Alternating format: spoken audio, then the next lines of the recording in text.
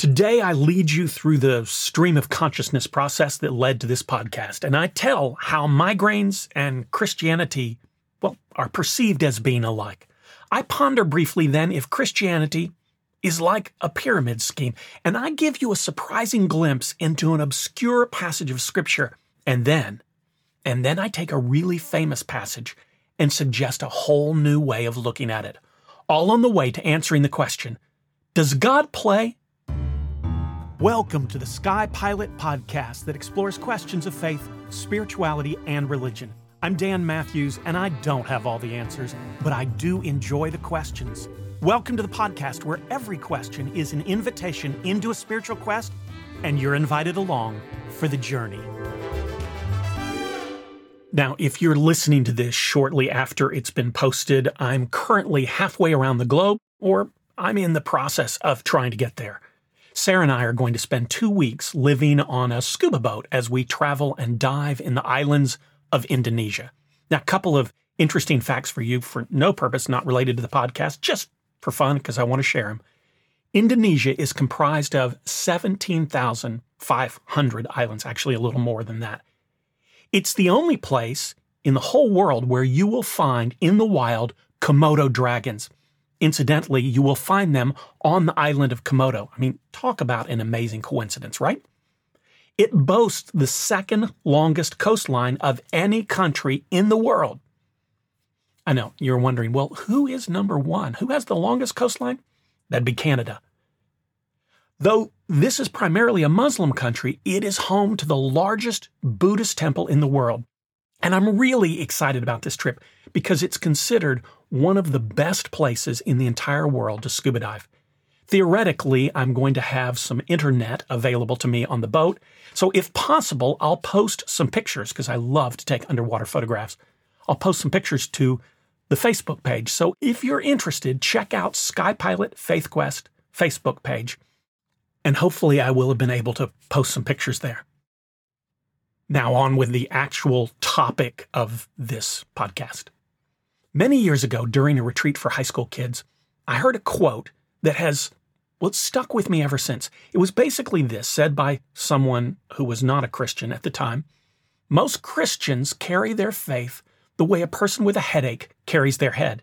They don't want to be rid of it, but they aren't altogether comfortable with it either. If truth be told, this is a prevailing sentiment about Christianity held, I think, by many non-Christians, at least in the culture in which I live. We seem to be the faith of people who are perceived as forever unhappy, or there is an alternative to that. We are equally the faith of people who seem to be trying way too hard to convince everyone around us how happy we are. I mean, I was on Facebook the other day and I ran across one person's Facebook page. This person is a Christian, and I know that because the last couple of things this person had posted on Facebook were about Christianity.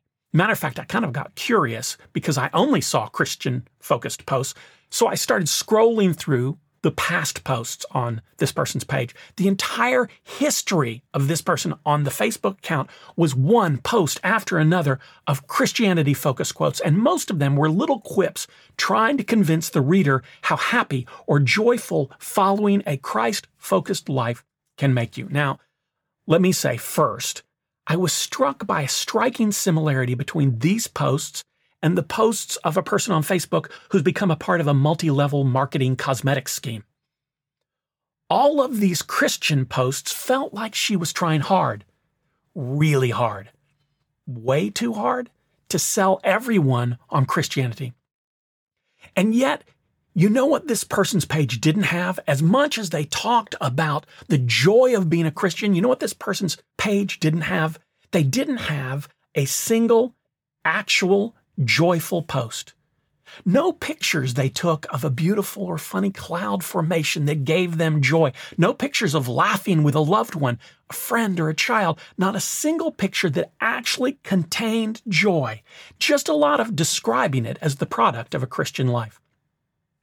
Now, the philosopher Friedrich Nietzsche was no fan of religion. He's most famously quoted as saying, "God is dead," which may make you think he was the epitome of a wet blanket. I mean, Who wants to be talking to this guy at a party and have him suddenly interject his thoughts into the conversation? God is dead. Okay, talk about a conversation group that's going to break up very quickly. But in his defense, he's more interesting than that. Matter of fact, he was a strong believer in the power of dance. Yep, you heard it, dance. Evidently, Nietzsche said he danced every single day. He once said, and this is an interesting quote, "I would believe only in a God that knows how to dance." Now, you may not know much about Nietzsche, but you may well have heard the song composed by Leonard Cohen called Hallelujah. I was listening to this song recently, and it started me on this journey that led to this topic of this podcast. So the lyrics of the song say, "Now I've heard there was a secret chord that David played to please the Lord." Well, rather than my quoting it to you, let me just let you listen to it for yourself.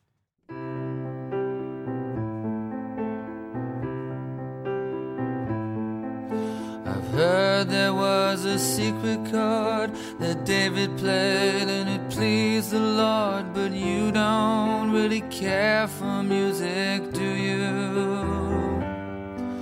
It goes like this: the fourth, the fifth, the minor fall, the major lift, the baffled king composing hallelujah, hallelujah.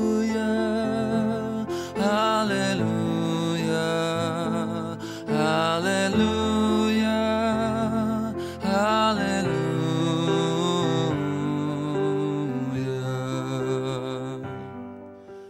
Now, I let you listen to a little more of it than you needed to for this clip, simply because I always find if somebody plays a clip of something for me that they're going to talk about and they cut it off too quickly, I can find it actually rather dissonant, even kind of painful to not get to at least hear the phrase of the full music that surrounded it. So anyway, that's what just happened.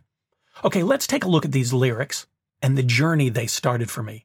Did in the Bible David have a secret chord that David played to please the Lord? Well, no. Although he was certainly known to have amazing power in his music. Just a quick reminder here. The king before David was Saul, who was a gifted and troubled man. It seems that he had some sort of, I would describe it as mental illness that's described as an evil spirit. And in 1 Samuel, we're told that whenever the evil spirit from God came upon Saul, David took the lyre, the instrument, and played it with his hands, and Saul would be relieved and feel better, and the evil spirit would depart from him. Now, if you want to stretch this a little bit, this passage does say that all of this was happening to Saul due to an evil spirit that had been sent from God. So I guess theoretically, you could say David's music soothed God, but okay, I think that stretches this passage a little too far. There certainly seems to be places in the Psalms that gives the impression that David played music to God, but not that he had some sort of magical chord. What David is more known for, actually, is dancing for God. Actually, he's more specifically described as dancing before the ark. And another reminder, the ark, if you've seen Raiders of the Lost Ark, the ark is the container which held the Ten Commandments and functioned also as the throne for God. So dancing before the ark, dancing before the throne of God, consequently, would be dancing for God. Nietzsche might not have believed in God, but as we said, he believed in truly the sacred power of dance. So I kind of wonder what he would have thought about this passage of David dancing. Now, if we're to imagine David's dance, I think we would be mistaken to picture it as a ballet, meaning a magnificently choreographed display of dance. Instead, I think we should imagine this as being David breaking into spontaneous dance. Okay, so I'm going to jump to another passage. I told you there was a little element of stream of consciousness to all of this. I'm going to jump to another passage. Matter of fact, there's an interesting passage in the Old Testament, Zephaniah 3, and I'm going to read it to you right now. "The Lord, the King of Israel, is with you. Never again will you fear any harm. On that day they will say to Jerusalem, 'Do not fear, Zion. Do not let your hands hang limp. The Lord your God is with you. He will take great delight in you. In his love, he will no longer rebuke you, but will rejoice over you with singing.'" Okay, so the part I want to draw your attention to is that at the very end of the passage, it says, and I'm paraphrasing at this point, it says, God is with you. God takes delight in you. And then it says, he will rejoice over you with singing. And here's the interesting part. The Hebrew word here that's translated as rejoice has another meaning. It can mean dance, not dance as in waltz or any kind of structured or planned dance, but dance as in the kind of dance that's brought forth spontaneously by joy. The passage here literally means God will spin wildly in joy over you and sing. That is a far cry from the image many of us have of a staid, white-bearded, judgmental guy sitting on a marble throne, isn't it? There is something powerful in spontaneous dance. Now I'm going to tell you a story from my family. Our little 3-year-old grandchild loves music. And on occasion, a song will start to play. And if she likes it, she will say, "This is my song."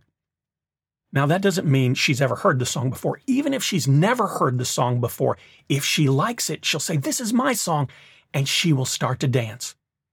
Her dance is not beautiful in the sense that it flows elegantly, but it is beautiful as an attempt to physically express the joy that she finds in the music.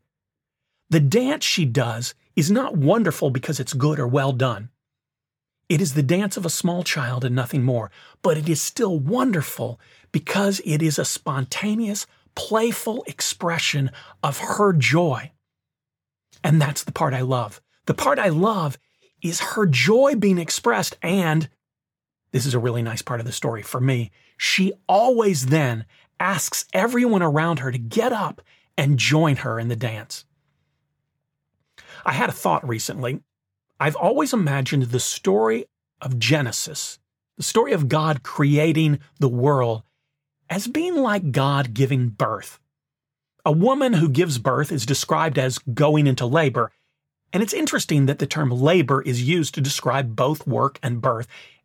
And I will say from my own experience, having gotten to watch Sarah give birth to both of our children, I really think labor, specifically work, is an apt term for the process. So I've always thought of God creating our world and the universe beyond as a laborious process, like giving birth. And in this story, after God is done with the work of creating the world and all of creation, we are told that on the seventh day, God rested. Of course, God rested after this story. God had just finished the ultimate creation. The ultimate and largest work project in the history of time was finished. And needless to say, even God decided a rest was needed, and the Sabbath day was born.